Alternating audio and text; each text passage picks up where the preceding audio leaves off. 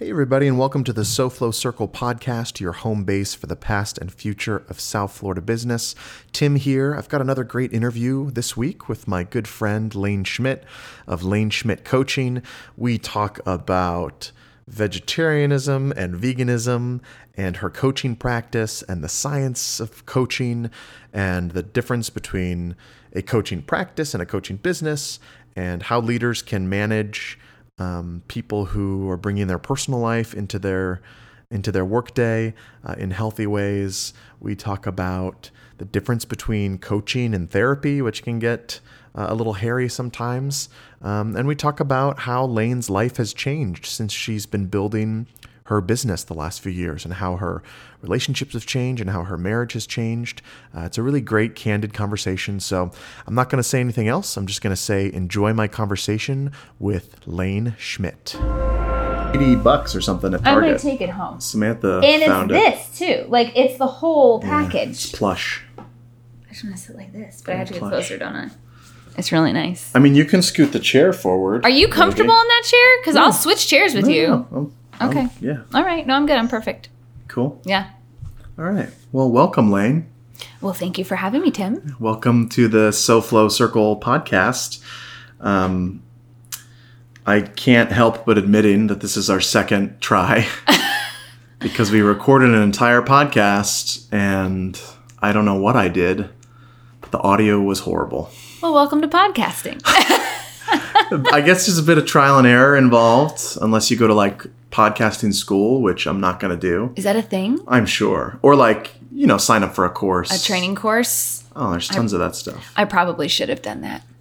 Yeah, I'm just like, there's so much free information. I know. It's everywhere. Yeah, it's everywhere. I know. Paying someone for it seems a little bit silly. So this is our second attempt. I feel like we'll probably have a very different conversation.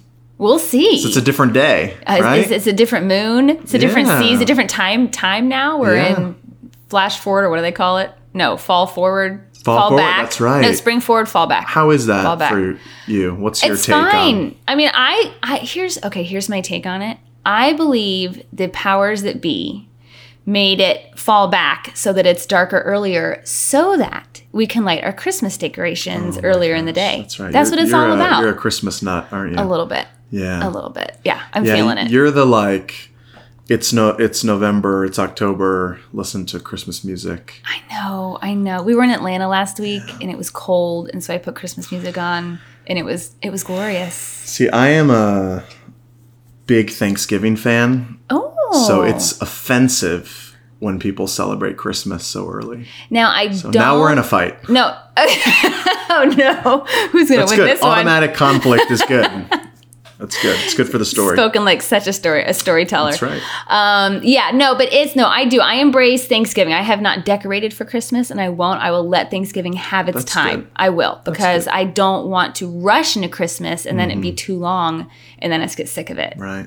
So you got to enjoy it when it's the right time. Good. Yeah. Yeah, I agree. Yeah.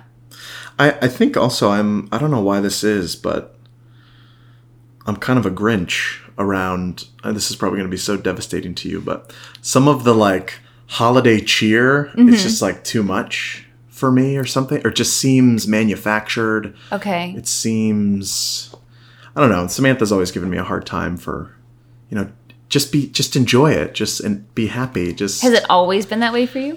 No, more so since college. I don't know. Really? Was there a turning point? Something cynical. happened? Did you get beat up by a Santa Claus on the street? No, that'd be great though. I wish that happened. But much better story. I don't know. I think I love New Year's. Okay. I love New Year's and I love Thanksgiving. Something about Christmas just feels, I don't know, like it's been the most abused holiday in terms of it has kind of become what anyone wants it to be, which, in some sense it's what else could it be? People are going to take a holiday and do what they want with it. Yeah. But I don't know, it's kind of it feels like a self-centered thing. If you could change it, what would you change? Less commercialization of people's happiness. Okay. Noted. But we're not here to talk about Christmas.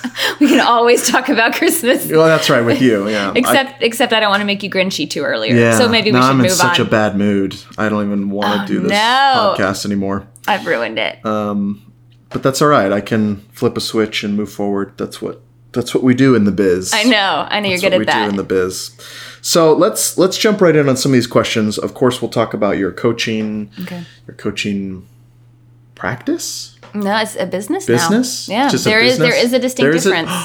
What is the difference, real quick? So a practice is when it's just you, and it's almost like in therapy or in coaching of drama or coaching of a sport. You just have not random, but one-off sessions. Yeah. Whereas a business is when you have an actual team and you have a business plan and a structure and certain different programs that you're selling. Okay. And we have a few different programs. So there is, because we learned that when I went through the coaching academy, that they said you can choose, you can have a practice or a business, but you need to know they're different. And I thought, that's a cute idea. Let's do a business, not having any idea what that really meant. Funny. Yeah. So there is a difference, which I wouldn't have known 5 years ago. Yeah.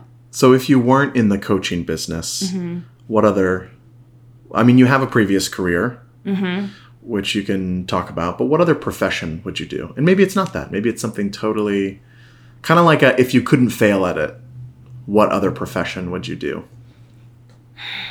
I have recently discovered hip-hop dancing. So rediscovered. Yes, you have. I have rediscovered hip-hop dancing. I think I did it when I was 13 years old. Oh my gosh. And I will tell it just 3 or 4. And I will tell you, I go home every day when I leave the dance studio thinking, if I could spend all my time doing something besides working and family, I would spend my time helping her run this studio. Wow. Because it's a place that everyone comes and they're excited and they leave confident and they leave feeling like they're a part of something. Yeah. And they are healthier physically and emotionally and mentally. And it's a great experience for people. And it's something that just brings people to life. So maybe not everybody, but everybody who goes there, I don't know how you feel about hip hop dancing. Have you tried it recently, Tim?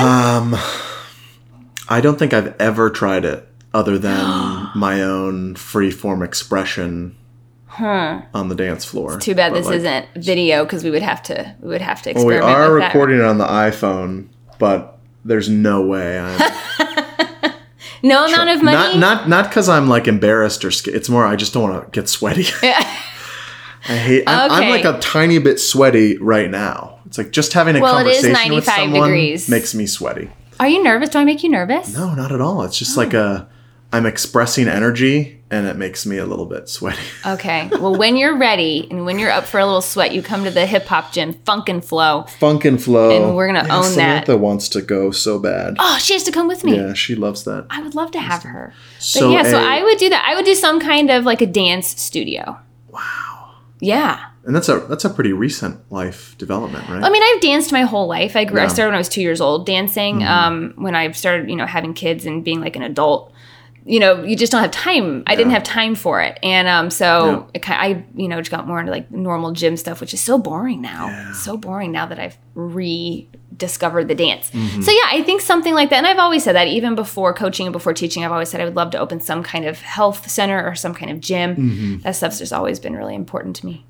Yeah, you do have kind of like the exercise, health, wellness. I think I've known you for 5 years now, I think. That's always been... Only 5 years? I feel like I've known you my whole life. 2014. Wow. Yeah, it's when we did Godspell. Okay. Oh, so long ago. Yeah. So long ago. That's a long time ago. I guess 5.5 years. So, because you brought that up, you are a vegetarian. I am. I'm just curious. Yeah. Have you always been a vegetarian? No. I was in Barnes & Noble. How old is my son? He's 10, 11 years ago, and walked by a book that was just randomly there called The China Study. And it's a 35-year comprehensive study on how your nutrition affects your long-term health. Oh, gosh. And it's huge. It's a massive science book. And it intrigued me. So I picked it up. I bought it. I read it cover to cover in 2 days. It's very science heavy, and I'm not a science person. But it was so mind blowing and intriguing to me that it completely changed the way that I viewed my food. And so I slowly began the process. I'm not an extreme person, so there was no way I could jump from eating burgers and chicken fingers and Polish sausage to, just plants all the time. So I slowly began the process. And so I haven't had any meat in 7 years now. Wow. I would love to be a vegan, but have you had Anthony's Pizza? Yes, I have. Because that's my biggest hang up. Yeah. Is the Anthony's Pizza. So it's like cheese, kind of. I'm not even a huge cheese person. Just pizza. Anthony's Pizza. Yeah. If Anthony's Pizza was not in existence, or chocolate, I would be okay.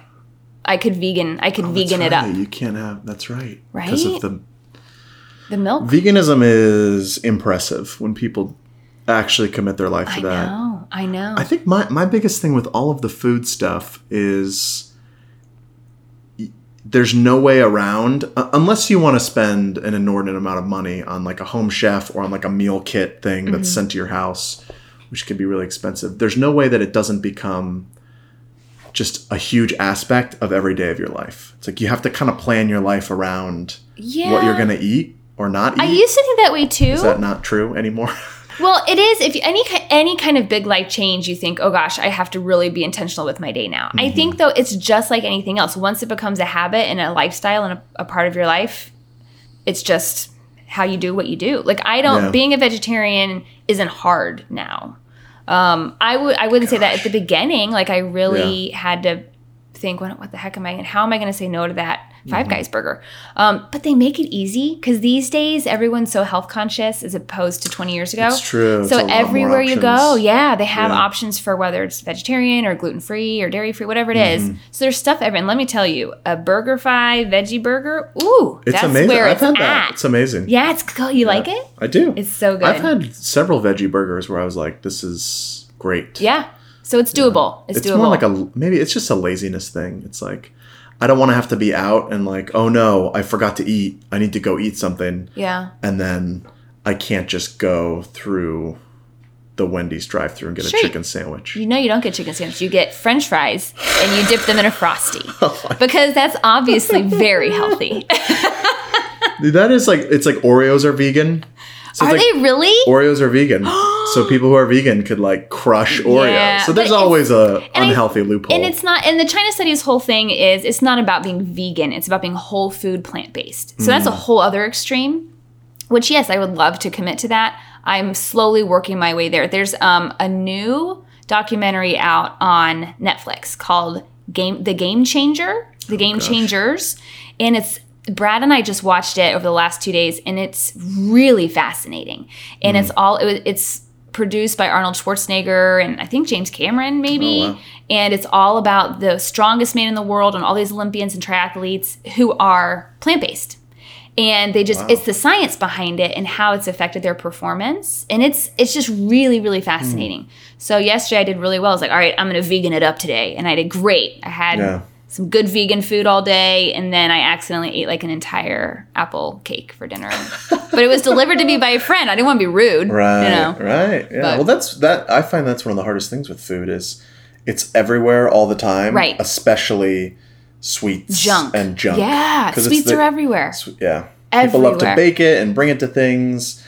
It's easy to buy and just like put as a spread of like, here's the snacks and have some candy. And I know. Like I was just at a read through for a play yesterday, and one of the actors baked a pumpkin loaf. Ooh. And it was just like, it was so good. I had a slice. How could you not? How could you not? But it's like, I know it's just killing me. Right. Do you coach people on food and health and wellness? No, I had one. So I originally thought I thought I might want to get into health coaching because I've always been kind of health conscious. I had one client and we did some health coaching, and I realized that wasn't the direction I wanted to go. You just didn't like it? It's not that I didn't like the coaching. I wasn't drawn to it. I just was drawn to other arenas. Okay. But I don't know. I don't know if I would want to do, I mean, potentially. Yeah. It's not really where my focus is right now, but there is a need for it. If it's, I mean, when you think about, I feel like and you can speak to this way better than I can, but there's career coaches and there's life coaches. And I think we're kind of moving, there's more talk about how we're whole people and our career and our life are just kind of like seamless and similar. And I'm totally on board with that. You know, I think compartmentalizing is good sometimes. Right. And you got to turn work off and be at home, or you need to play, or, you know, that kind of stuff. Yeah. But when you're coaching someone in their job, how often does like the rest of their life kind of get into it, where it's like, well, I got to go to the gym this morning, or I got to make sure I get, you know, time with the family. And like, that's really important, you know, or how often is it just like, we're just talking about like your sales plan and your job stuff, or is it different every client? Or people bring their personal life into it 99% of the time. Yeah. You hit the nail on the head. We are holistic people. Yeah. And think about it. If you, not that, okay, I won't make you the example. I'll make me the example. If Brad and I are having an argument over something and I leave to go to work, I'm not going to think as clearly at work because I just want to make up with Brad. You know, I don't like having that tension in my life. That's where I are able to turn it off. Which is scary in some sense, but helpful in other senses. Yeah, I think so. I think it's, well, I don't know. Does it scare you? Well, it's like, am I repressing or suppressing emotions in order to get my work done and then not really dealing with them? That might be like psychologist stuff that I probably, I don't mean that. I just mean that I don't know if I'm qualified to speak into that exactly. Sure. I think that there are individuals who are just able to say, okay, I'm focusing on the here and now. Mm-hmm. And those things are still very important and I am going to address them, but now is just not the time. And I also think that's healthy in some ways. Yeah. Because people who do feel tension or conflict and have to deal with it immediately, they're going to deal with it in a more emotional way and not a logical way, and that could be dangerous. Yeah. Or if they are experiencing it one place and then they take it with them to work. Yeah, it spills over. Yeah, I've had a lot of experience on the receiving end of that with people, and it is just exhausting to be around. It is demoralizing. And it's everywhere. It is. It's everywhere. And it's unfortunate. And that is why I think coaching can be really beneficial for people because then they can kind of, you know, lash out and handle it with their coach and not have to take it into the workplace. Let the coach take the brunt of that instead of your coworkers taking the brunt of it. So how would you coach someone on the leadership side of that who is, you know, they're a business owner, they're a business leader, and they are experiencing clients or employees or colleagues who are bringing that into the workplace, into the work relationship. And it's just kind of like, how do they set up the right boundaries? Yeah. Or how do you like not be mean? You know, how do you like be kind and be truthful? Yeah. Or like how do you coach someone? Well, it's interesting that you use the word be. So often as individuals, we think, okay, what do we need to do? What do we need to do? What do we need to do? And so much of how we could help ourselves is to think, okay, how do I need to be? If I'm a leader and I have people who are constantly coming to me and it's overwhelming and I can't actually get any work done, you know, I need to be gracious. I need to be patient. I need to be empathetic. I also need to be a leader, right? I need to be someone who is able to put up certain healthy guards when I need to. And so I think it's a matter of practicing character sometimes, not just putting up boundaries. Yeah. So there's a balance between those two things. But it is, you know, I this is something that comes up a lot. Is leaders who say, you know, how do I keep my and we're having a team meeting and everybody wants to talk about everything going on in their lives. Nobody wants to talk about what we need to talk about and stick to the agenda. And that's really comes down to just different strategies on how to run a meeting. Yeah. So, you know, it's every single individual and every single team looks so different that as a coach, you have to really pull more information out of them in order to find out what's the best way for you as an individual, as a leader, or you as a team to address this. Because it's not a one size fits all. Yeah, that's so true. It's like I know some people who are just really gifted at they can field the interpersonal drama kind of live and make people feel heard and understood and still kind of move it forward and get out of it and get to we're here to do work. Yep. That's a great skill. It is a great skill. And I just like, I get like frustrated and shut down by people bringing their junk into a work meeting. It's like, so what do you do? Because you're in that position. You're a leader of an organization, and you're working with creatives, and creatives just ooze emotion. I know, I can't. So how do you do it, Tim? That's why I'm asking you all these questions, because I don't feel like I do it well. I need coaching. I need help. We all do. But I mean, what? Yeah, I don't feel like I feel like I lean more towards. We're here to work. We're here to get something done, and not let me make sure you feel heard and understood. How do you start your meetings? Oh, I'm not even thinking of a meeting context, really. I'm thinking of like we're here and the project is happening context. Oh, wow. And like different people are just kind of like at different levels. They've come in at a lot of our work happens at night. Yep. So people come in after a full day. Yep. And yeah, I wonder if you did something like, this isn't coaching now. This is just me throwing a recommendation out there that you can do with what you please. But I wonder if you started, because you are in that atmosphere where you're like you said, it's the end of the day. People have had all kinds of things happen to them. They're creatives, so they really want to communicate their feelings and what's going on in their lives. And you guys are a tight-knit community and you feel like family. So you're naturally going to want to talk about those things. Right. And those are all good things. I wonder if you did like a hash out session. Say, all right, everyone, first 15 minutes or almost like a warm up. First 10 minutes, we're all going to sit together. Everyone gets, write that down. 5 minutes to talk about the chaos or the highlights of their day. And then at 8 o'clock, we're in game time. We're in focus mode. And I wonder if that will just, because like you said, people want to be heard and they want to know that they're listened to. And at least you're saying then as leader, I care about you. Right. I want to know what's going on with you. Right. I also care about our excellence in our work. And so in order to do that, we have to focus. So there's a few different ways to address it. But what's some like insider knowledge? And we've kind of already circled around it, but like with the practice and business conversation and therapy came up and advice. This isn't really coaching. This is advice. Like, what is coaching? What are some misunderstandings about it? How can you clarify for us what it even is? Yeah. Coaching and therapy, like you said, get mixed up a lot. In counseling, everyone says, oh, you're my counselor. Like, oh, no, I'm not. Yes, so there's a real liability there. Counseling and therapy looks at the past and says, all right, what happened in my past to make me the way that I am now? Coaching says, all right, here's where I am now. Here's where I want to be in the future. What do I need to do in order to get there? So it's very forward focused. The only time we look back in the past is to look at evidence that shows that something is positive or something is true. For example, when you just said, when people are, giving me all their craziness of their day, I tend to shut down. I would say to you, all right, let's look at, because you've been doing this for a few years now as the leader of this organization. Let's look at a time where someone came to you and it did go well and you did handle it well. What did that look like? How can we repeat that? So that's the only time we would look into the past. Because what happens, Tim, and this has happened to me, and it's been a very, very hard lesson I've had to learn. What happens is, as a coach, if we let people talk about the trauma of the past, they leave the session feeling beat down, feeling oppressed, feeling just that trauma, it all boils back up. And they leave and the whole rest of their day or week or month is ruined. I'm going to leave the session, be like, all right, next, and move on with my day. Right. And that's exactly what we want to avoid. Because in coaching, people should leave feeling capable.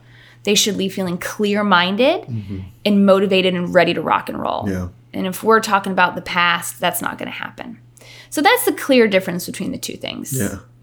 Do you ever, we did some, when you first started your business, we did some coaching early on, several sessions that were super helpful to me and to New City Players, the theater company.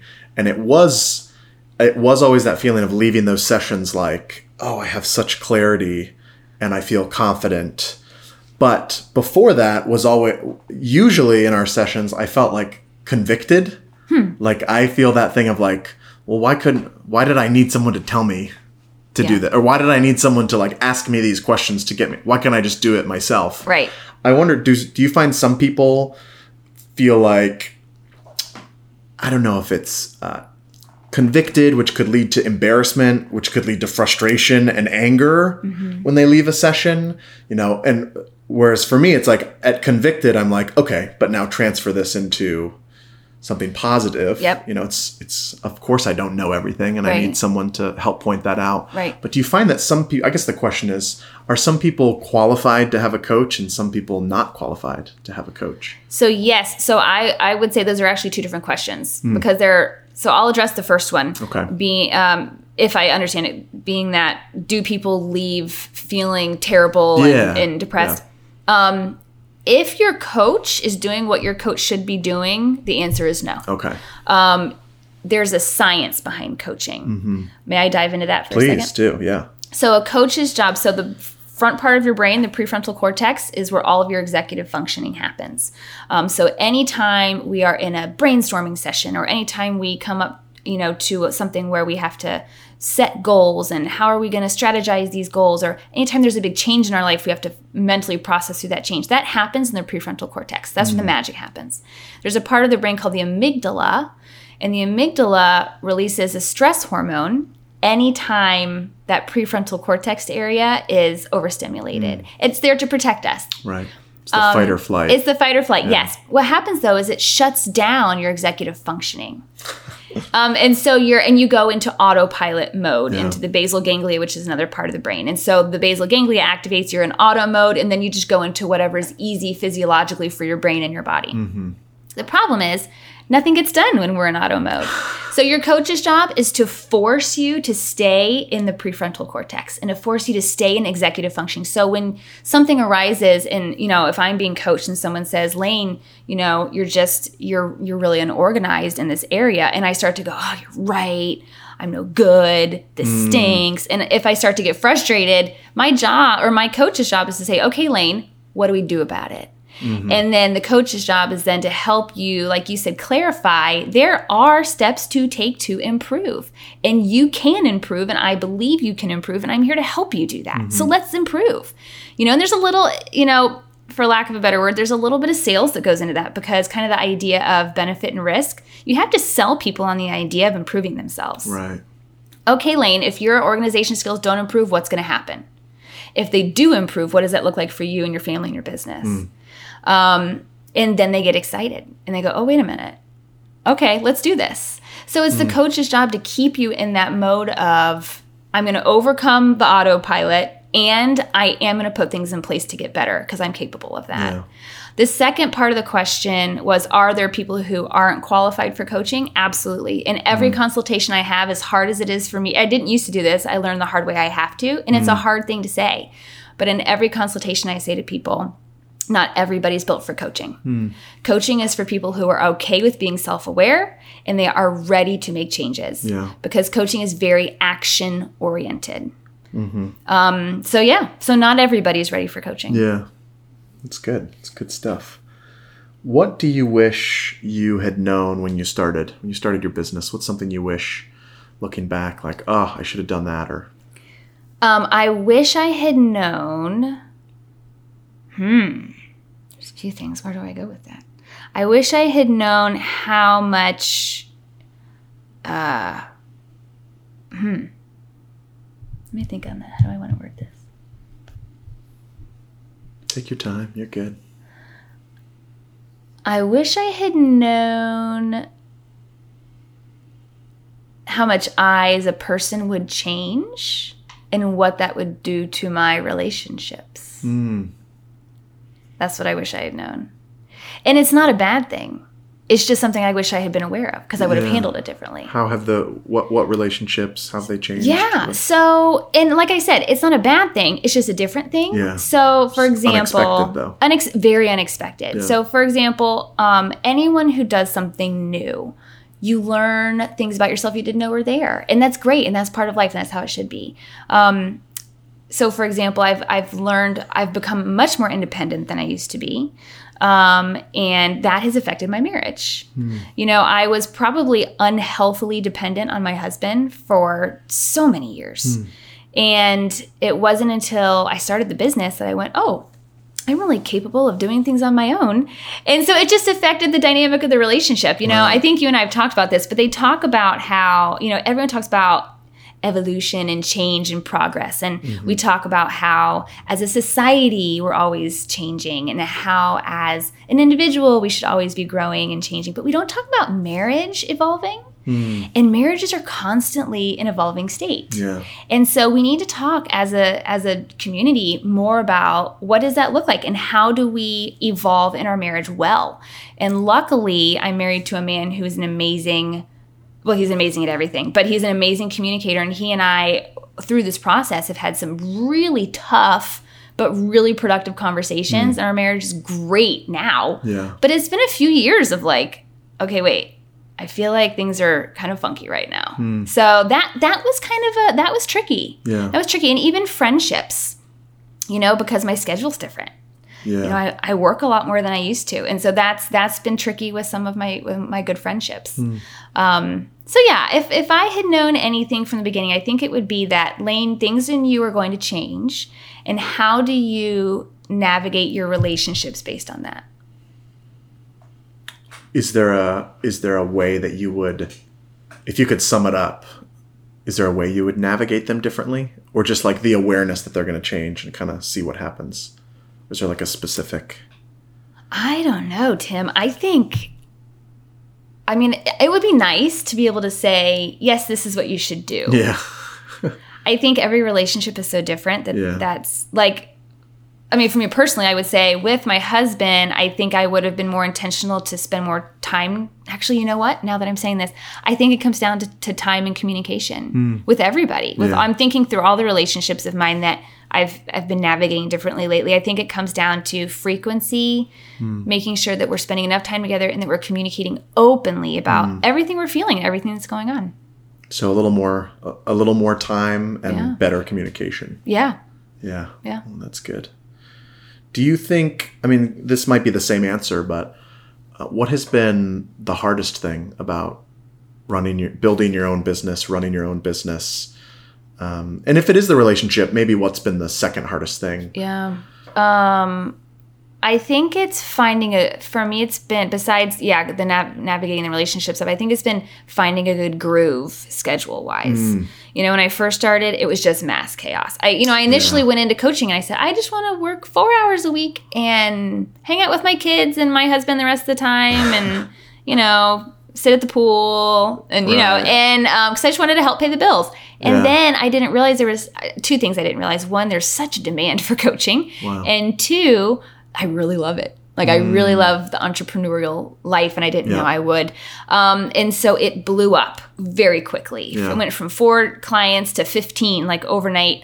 And it's grown since then. And, now there's a team of coaches, and that's a whole other component. And so I think for me, it's been getting into a groove in regards to my schedule. When do I work best? So administrative things need to happen first thing in the morning, I've learned. I've made a lot of mistakes, Tim, late at night administratively. Oh, so I'm learning. wow. Yeah, so it's things like that, just learning what I should be doing at what time of day and how much time do I need to give myself off so that I can really focus on the kids more and things like that. So it's really the schedule. There's as you know, it could easily suck up every hour of every day if you let it.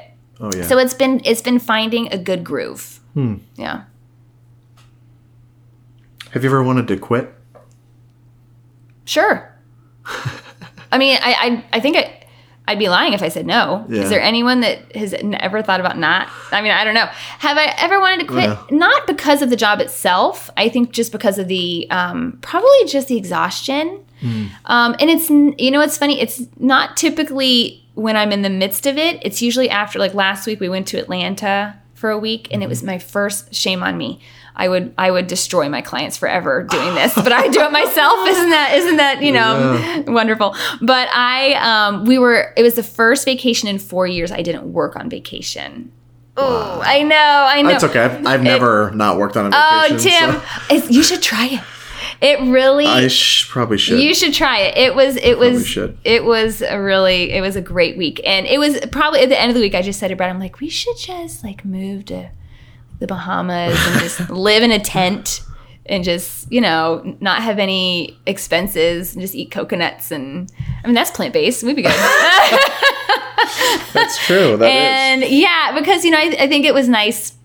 And it's moments like that where you go, oh, it would be nice to not have to get back into the chaos. But I've never really thought about, like, truly thought about quitting. But in those very, very, infrequent moments, it's just, I think, because of the taste of true rest. It's nice. Yeah. Rest is nice. Yeah, it is. Yeah.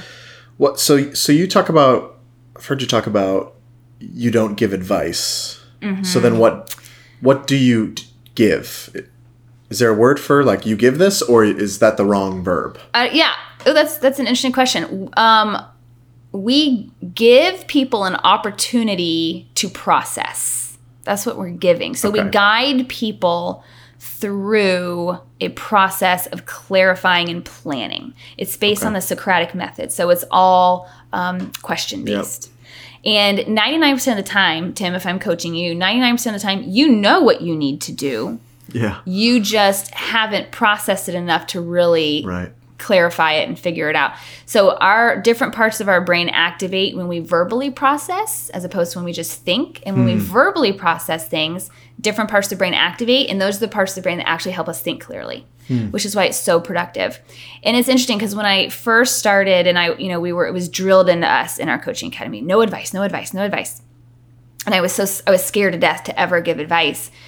And I sat down a few years into it after I'd been building a business for a while, and I was working with other business builders, and I would I know I have so much advice that would help them, but I wouldn't say anything because I didn't want to, I didn't want to cross the line. I'm a rule follower. Yeah. And I sat down with a friend of mine who's a business consultant, Sandra Gransalt. You know Sandra? Yes. She is delightful and so sharp. And she and I sat down for coffee just to chat one day, and I mentioned it to her, and she goes, Laine, if you have truth for someone that you know for certain would help them, and you withhold it, how much are you really helping them? And it really made me think. And so I've talked to my coaches a lot about this too. And that's now the policy that we have. If we know something that is not necessarily just opinion-based, but is truth-based, and we know for certain it would get them closer to what they are trying to achieve, then we say to them, may I offer you a recommendation? And that's how we say it. So we frame it. Yeah. Yep. Do with this what you please. May I offer a recommendation? We ask for permission first. And that's how we address it. So what truth or guidance through a process or recommendation do you give to your clients, but you don't? Like taking vacations? Like taking vacations, but something else. But you don't follow, or you struggle to follow, or you're hit or miss. Yeah. Whatever. So recently, I'll give you the most recent one because it's daunting and it sits in front of me all the time, is setting up better processes within my business. Everything we do in business is done better when there's a process that's surrounding it. Because then expectations are clear. People know what they need to do. It's just a totally different ballgame. And so I help people set up processes all day long. But then when it comes to Laine Schmidt coaching, I'm like, wait, I don't have time for that. So that's something I've really been working on lately. Because for two reasons. One, if I'm telling people to do it, I need to practice it myself. And two, because I see the benefit of it. Like there's such a great benefit. So that's probably the most recent one that I'm like, oh my gosh, Laine, you can't keep telling people to do this and not do it yourself. And we have recently set up, it's actually good because I've been forced to set up some more processes because I recently hired an assistant. Yes. And she is just a godsend.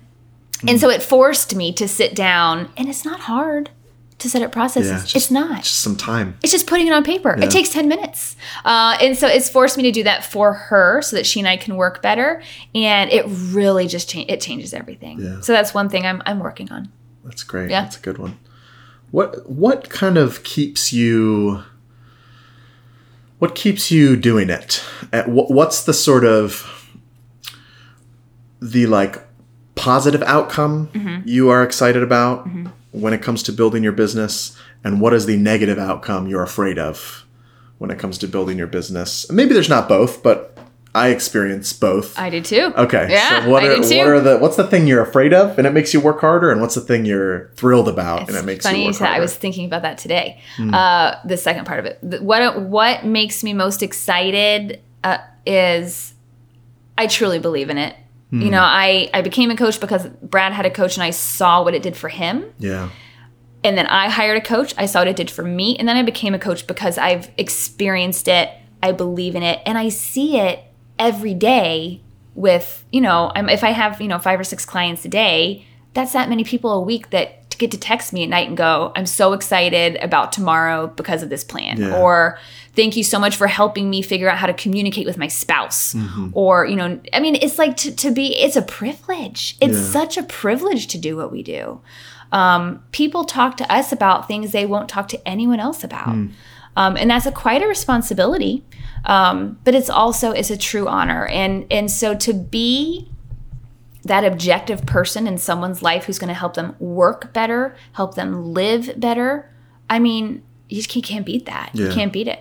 What am I afraid of? I was just thinking about this today. I am afraid, I don't know what this says about me. Maybe we can hash this out. I am afraid that at the end of my life, I'm going to look back and go, why did I work so much? I should have been a stay-at-home mom. I don't know. I don't know. That was just in my brain. I think a lot of it had to do with our vacation too, because I had so much time with the family and it was so rich and so good. And then we hit, you know, Monday and it just all went like into a downward spiral again. And I was like, man, am I doing this life thing wrong? I don't think so. I don't think I am. I feel like I'm in the right spot, you know, but there is always those moments where you go, I mean, I know I'm doing a bad job as a parent. I mean, that's, I have no clue what I'm doing. But yeah, so I think that's the one thing I fear is like, am I going to be happy with how the life went? Yeah. Is that weird? No, not at all. I mean, I feel like those types of things, like big statements like that, I feel like reveal something true and also reveal a lie. You know, like there's probably something in there that's like you're thinking about the vacation and the time you had with the boys, and the truth there is every moment I have with them, I need to treat as sacred and be present and, you know, all that kind of stuff. Yeah. And the lie is, I think, some sort of like societal pressure to like be at home and take care of the kiddos. And, you know, and a lot of that is changing over the last decades, thankfully, but it's still huge for, you know, someone, usually the mom is going to raise the kids and dad's going to bring home the bacon type of thing. Yeah, and you and I have talked about this a lot. But like even now as you're saying this, it's interesting. Okay, I feel like you're coaching me now. So I'm going to look back at evidence. So my grandmother, my mom's mom, always worked. And my mom and her sisters are amazing, amazing individuals. Yeah. My mom and dad both always worked. Yep. I mean, I don't know. My sister and I we're okay. We're okay. But what I mean we're functioning well in society. Yep. I don't look at my childhood and go, man, my mom should have been around more. Yeah. Like so much I feel like of my strengths come from watching my mom use her gifts and be out in the community. Yep. And so it's, I was going to say, it comes down to like, okay, I think there's a huge argument to be made for, I want my kids to watch what I do, not necessarily just what I say to them at home. Right. And staying at home with them, you know, that is doing something. You know, people who decide to stay home, amazing. That's the hardest job in the world. It is. Yeah. Child rearing, absolutely. But I think there's an argument to be made for someone who maybe they do want to work and they're feeling a pressure from their spouse, from their friends, from their community to stay at home. But if they actually want to work, you know, if in their life they are not activating a part of themselves, their children are going to know that. They're going to feel that. You're right. They're going to, and that's going to have negative effects. Yep. It's like, it'd be better to spend less time with your kids, have a career. When you do spend time with them, you know, this is the thing of like all this managing our time and being present. I know. But like, that's going to be a way better outcome, because then it's going to be like, my mom worked and she built a business, and, you know, when she was home with us, she was home with us. And rather than my mom stayed home all the time, but she was unhappy. Exactly. I know. And when we left the house, she started drinking a lot more wine, and she started, like this kind of American It's a very story. real thing. It's a very real thing. I see it. I have so many women that come to me and say, I'm not using any of my gifts outside of the home, and what do I do? What do I do? And it happens all the time. Yep. And for me, it's so important. I know this is something you and I have discussed. For me, it's so important for young girls and young women to understand that I'm going to use the word maternal here. You and I have discussed this, but I think there's a beautiful part of how do you define the word maternal? I don't know. I mean, there's a million definitions, but I think providing for your family there is so much of being maternal. And here's the thing: not every young woman is going to grow up to be a mom. Yeah. So how do you or even married or even married? Like that's the thing. Like everyone's story is going to look so different. Yeah. So the societal pressures, those are junk, because it's like everyone's life and everyone's path is so different. So it's like, what do you do with it? So I think it is one of those things, and this is something, we have an event coming up that I've been writing a talk for, and the whole theme is on how do we thrive well now. And I think, and I feel like I'm all over the place right now, but that's what it comes down to is, how do you thrive in your work and thrive in your relationships? And so for me, I think it's just finding that balance, you know, cause I do want to be completely present at work and then also be completely present at home. It's hard to be present at home because as a business owner, there's always more work to do. Yep. And all the technology, my work is there with me all the time. Always, yeah. As I'm sure you understand too. Yeah, and my husband owns I don't know, he has like 18 businesses going on right now. So we're both just always going. So it is hard. Yeah. It's hard. Yeah. Yeah, it's really hard. But and I think it's important it's like more important for our kids to see us doing the things, whatever those are. Yeah. Work, home, stay-at-home parent. Yeah. Working parent. I think it's more important for them to see the things that make us be alive and experience joy and live life to the fullest. Right. More than someone else's opinion of this is what you should be to your children. Exactly. So. Exactly. No, you're absolutely right. Yeah. No, I agree. Yeah, and I say that to the kids all the time. Like, I want you to grow up and serve people too. Like, what does that look like for you? And so I think you can't go wrong modeling for your kids what it looks like to serve people. Yeah. Yeah. So true. Whatever that looks like. Looks different for everybody. Yeah. Because some people it is, I'm going to serve my family and invest, and 100% investing into these, however many kids. Yeah. And some people it's much larger than that. And yeah. I think it's kind of a self-awareness thing. Right. Self-awareness. Yeah. I know. Do you still have a coach? So it's funny you say that. So I did, and she moved and had some health issues, so she's not my coach. She was lovely, but not anymore. But it's funny. So Brad, they say don't coach your family. Brad, my husband, is a certified coach as well. Oh, okay. And he does coaching for a company out of Atlanta. And he truly, like, every single time he and I sit down to talk, it's mostly about business, because right now that's just what we're in the thick of. Yep. And he coaches me better than anyone I know. Wow. Yeah. I mean, he is able to, he just always asks the right questions. Always. And I walk away from every conversation with him going, all right, well, I know now what I need to do and what I don't need to do. That's, I think, the biggest part for me is, okay, where do you limit? Where do you limit? So, yeah. I feel like you and Brad both are like natural coaches. Like Thank you all you. are you're pretty different personality wise, but you both have kind of like a zeal and a zest for other people. And we do love people. And you're bent positive more than like cynical and negative. Yeah. I feel like I have this like,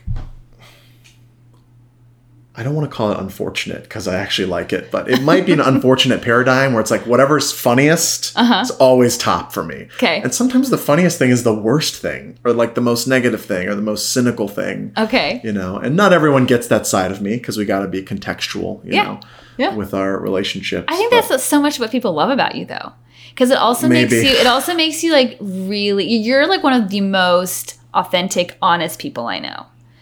And I think that's refreshing. People crave honesty, and you're really good at that. And I think that part of you feeds into that. Yeah. It's just also the part of me that shuts down when people are going on and on about their junk, and I'm trying to get to work. Yeah. You know, it's like, I don't think care. That doesn't. I don't right now. Yeah, but I don't think it means you don't care. I think it just means you're focused. Yeah. You do care about those people. I know you do, because I know your relationships with them, and you do care about them deeply.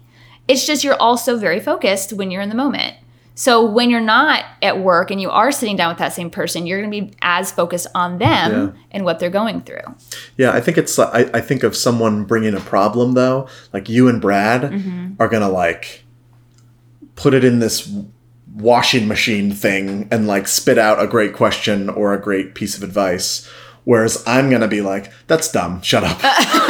You know?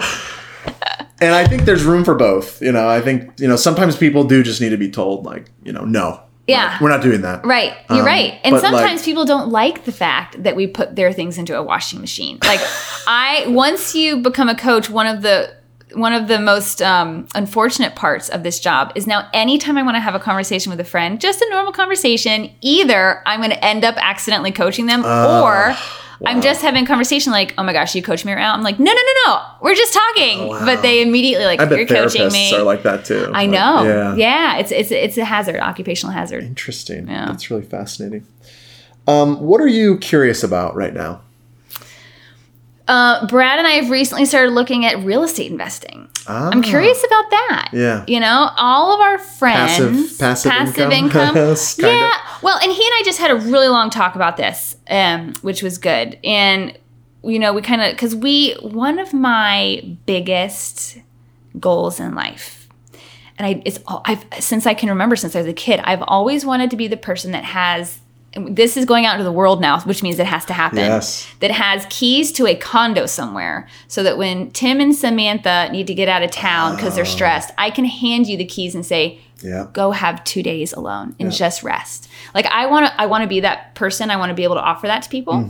But Brad and I also would like to do some investing. And so we've talked about, what does that look like for us? What's the best way to make both of those things happen? So that's something we're very curious about these days. That's really cool. Yeah, of course, I'm not an investment-minded person. So for me, there's going to be a lot of learning involved. There's a learning curve there. So we've been doing some research into that. That's cool. That's exciting. Yeah. Oh gosh, I just had a question and I lost it. You got a whole list of them there. I know. I'm done with these. Oh, okay. Oh my gosh, it was like right there, and then I started thinking about investing. Oh no. I totally lost it. Well, we're talking about the condo. Yeah. You asked me about what's something I'm curious about. Oh, I know what it was. Oh, that was quick. Do you have, because I think about this for, you know, Stone Circle Media is our video company, marketing company. You know, Andrew and I have this conversation of like, what are we trying to create? Yeah. You know, are we trying to create some like multi-million-dollar creative agency? Right. Or are we trying to create like a thing that supports us in the way we want to and like freelances? And oftentimes I don't really know. Yeah. So then my question is, what are you trying to create? Do you have like a $5 million company and then yeah. I think so. I have, you know, I talk about this a lot with clients and different actually, while answering stuff. this, tell me how many coaches you have. Okay. How many clients you have, if you're okay sharing that. Sure. Like, what's like the breakdown now? And then what do you want to build? Where are we headed? Yeah. So currently we have a team of 7 coaches.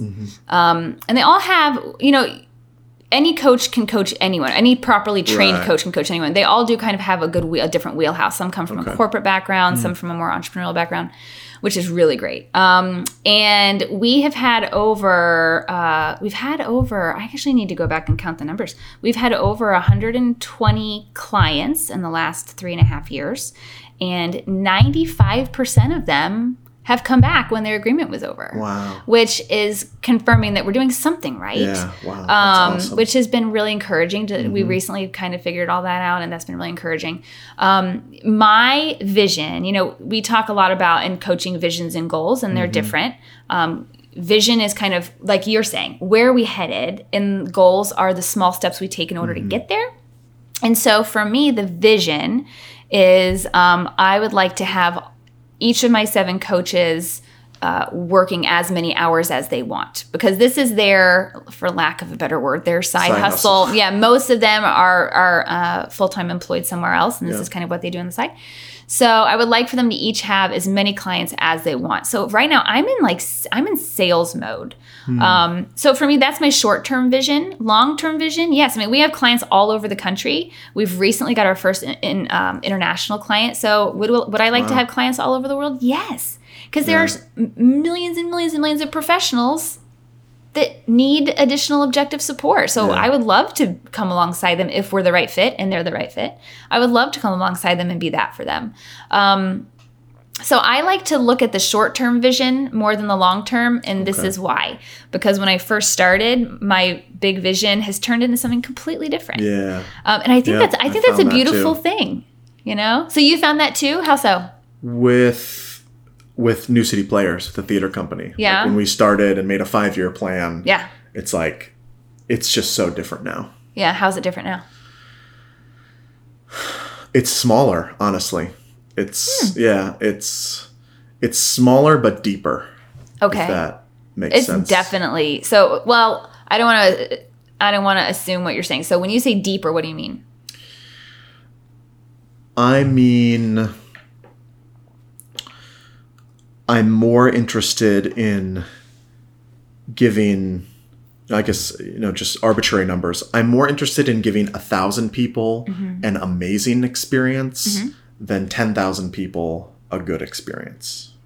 Now, why wouldn't you be able to give 10,000 people an amazing experience? I think we could, but the nature of theater is like, well, now the tickets are $70. I know. And it's just like, it's such a different business from a normal, and there's the fundraising aspect. It's such a broken model, to be honest. Yeah. It's just like a business that doesn't really work as a business. That's why there's so much philanthropy and grants and whatnot involved.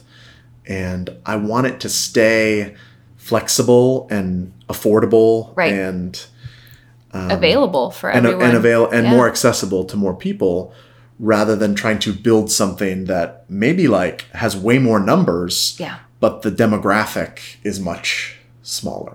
I understand. So that kind of changed. There is something about the way you guys do things. Like when you say deeper, I mean, your productions are truly like emotional experiences for your audience. And there was one that you guys did when you did Constellations, where I was on one side of the theater.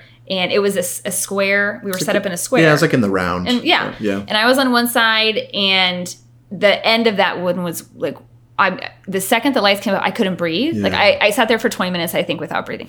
But I looked across the theater, and sitting directly across me, but on the other side, was one of my best friends whose mom, she had just passed.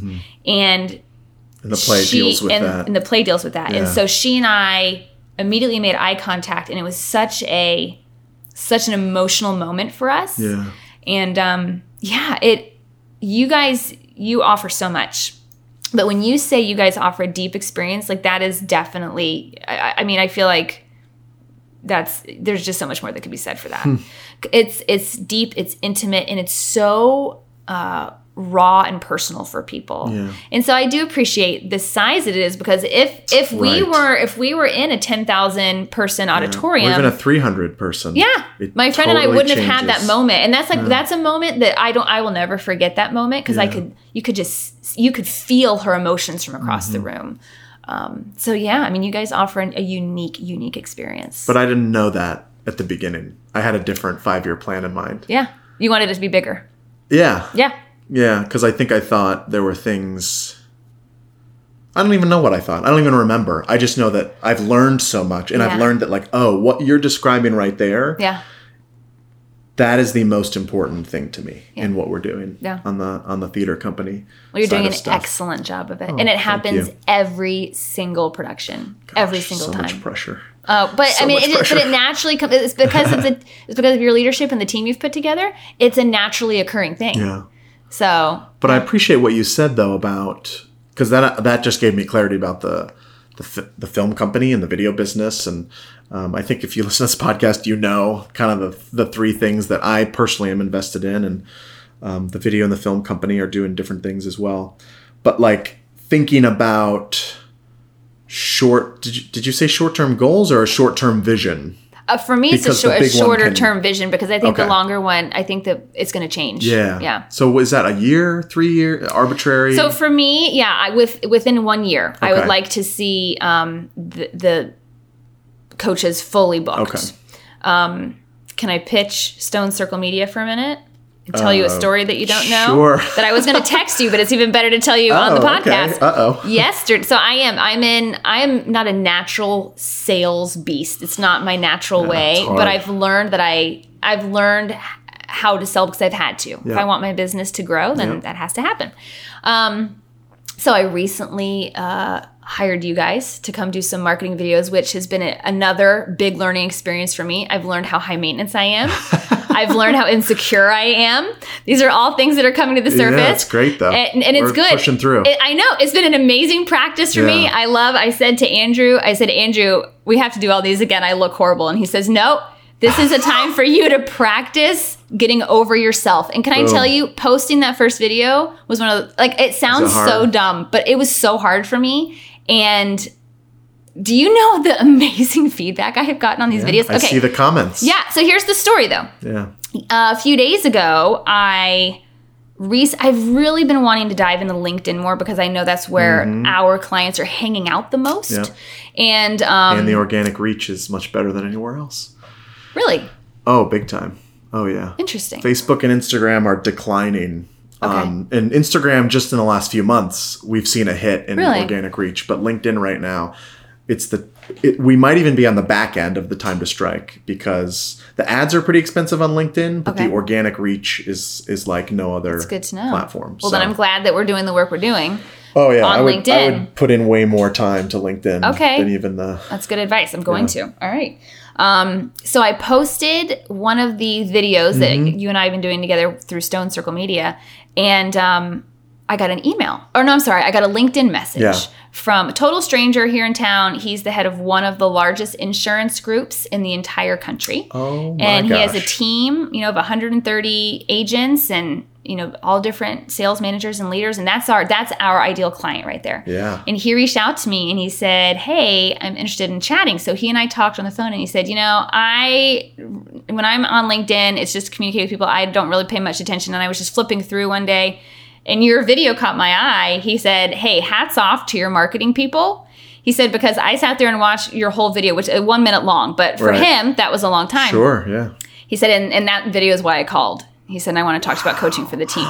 That's awesome. Tim. Good job, my man. I mean, that's good job. You, though. I mean, we're pointing a camera. It's a team. It's a team, but we're pointing a camera at you. And I said this when we did the videos. It's like, you are...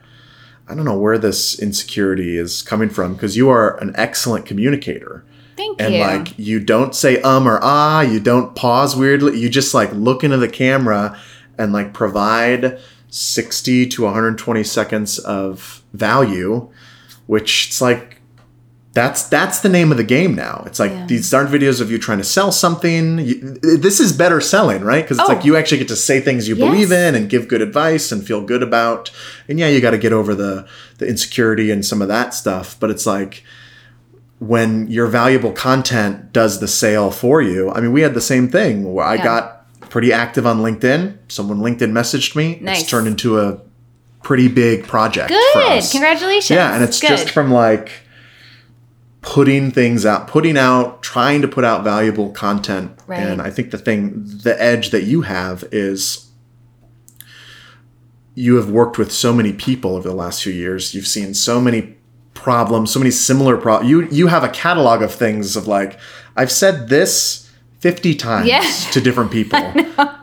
Put it in a video and put it out there for free. I know. You know? And it's amazing the response, though, Tim. Yeah, I mean, it's it's great. the DMs I've gotten, the texts I've gotten, awesome. people I run into, I hear about it all day long. Oh, the video was so helpful. I showed it to so-and-so. Your video. And I was like, great. and it's funny because you think these are things, you taught me this, the curse of knowledge. Yeah. Things that in my mind are just normal, everyday, it's basic knowledge, but it's not for most people. No. And it's just that like you said, I have the privilege of working with, so many people on a consistent basis. Doing research every day. Exactly. Yeah. And so, I've just started, when I start to see these common themes, I throw them in a document on my phone. And So smart. And it's, but the quality of work that you guys do and the patience you have with people like me is high quality, excellent work. And people see that. So thanks for all your work on that. Thank you. Yeah, we love working with you. Yay. Oh, no, you don't. That's a lie. We do.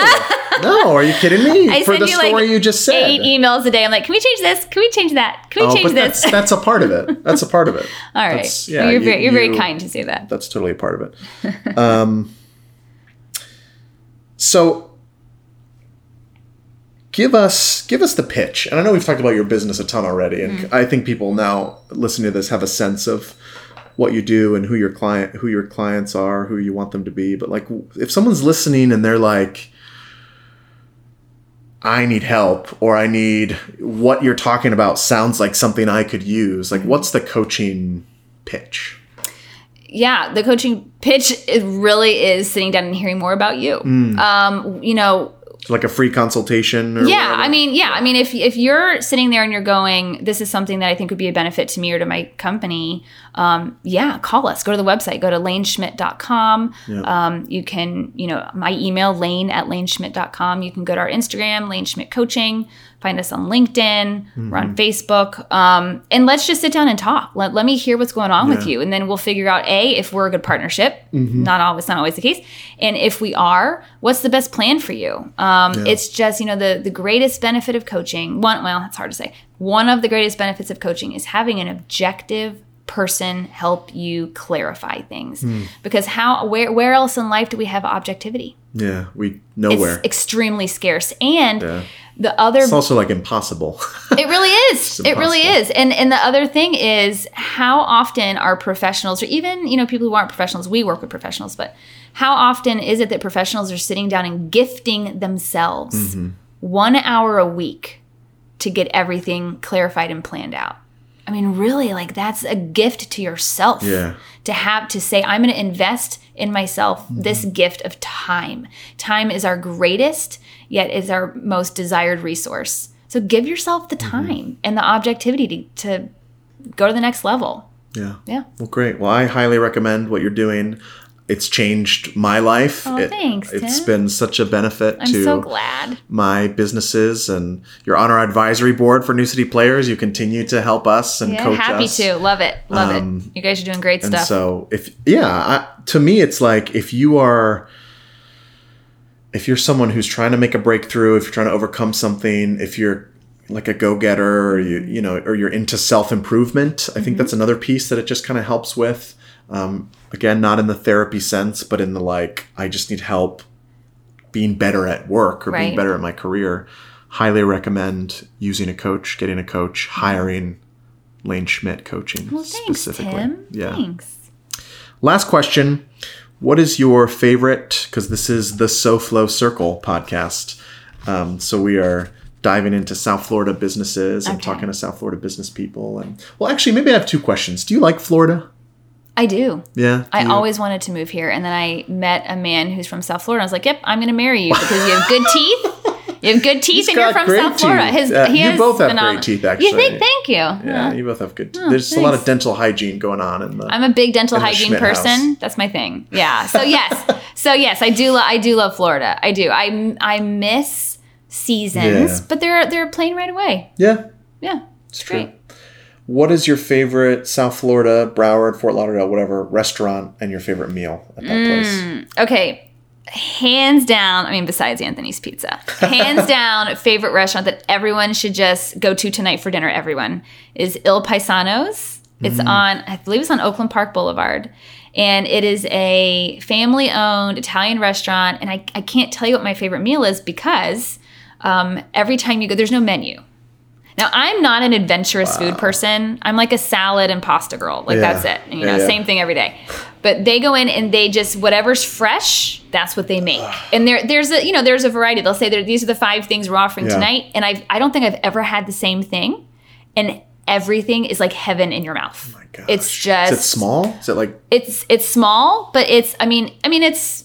it's large enough to, bring a group with you. Yeah. You should go there. We should just go right now. Can we just stop recording and go right now? Because we're about to stop recording. It is, and the service, the couple that owns it and their daughters are just the loveliest people. That's awesome. It's high quality fresh food and it's Italian? Delicious. Yeah. Yeah. Yeah. They're not Italian, funny enough, but they're, I believe. Oh, I don't want to offend. I might get this wrong. We're going to stop with that. Yeah, I'm going to offend someone. Don't guess. I don't want to guess. But they're the loveliest family. And El Paisanos. Everyone should go there. Yeah. And any meal you get. And get the cheese board. Cheese board's good too. Oh, I love cheese. Yeah. Coming from the wannabe vegan. Yes. Well, thank you so much, Laine. It was a pleasure talking to you today. Well, thanks for having me. It's always, hey, 2 times. This is great. 2 times. This is great. An excuse to hang out with Tim. Absolutely. I can't complain about that. And let's hope when I listen to this that the sound works. If it doesn't, I can come back. No. If it doesn't, I'm quitting podcasting forever. Thank you so much for listening to the podcast today, everybody. I especially want to thank Laine for her time and her insight and her friendship and her business. She's making a lot of businesses better down here in South Florida, so I'm super thankful for her. I do want to remind you to rate, subscribe, review to the SoFlo Circle podcast. If you are interested in business in South Florida, this podcast is for you. We're trying to explore and honor and meet new people and talk with old friends and really just kind of celebrate the business community that we have down here in South Florida. I also want to remind you that this podcast is hosted and produced by Stone Circle Media, a Fort Lauderdale-based media company. You can check out our website at stonecirclemedia.co. We're on Facebook and Instagram at Stone Circle Media. We'd love to connect with you on those platforms, and you can check out our video work there as well. That's all I have. We will see you Monday. Thanks, everybody. Bye-bye.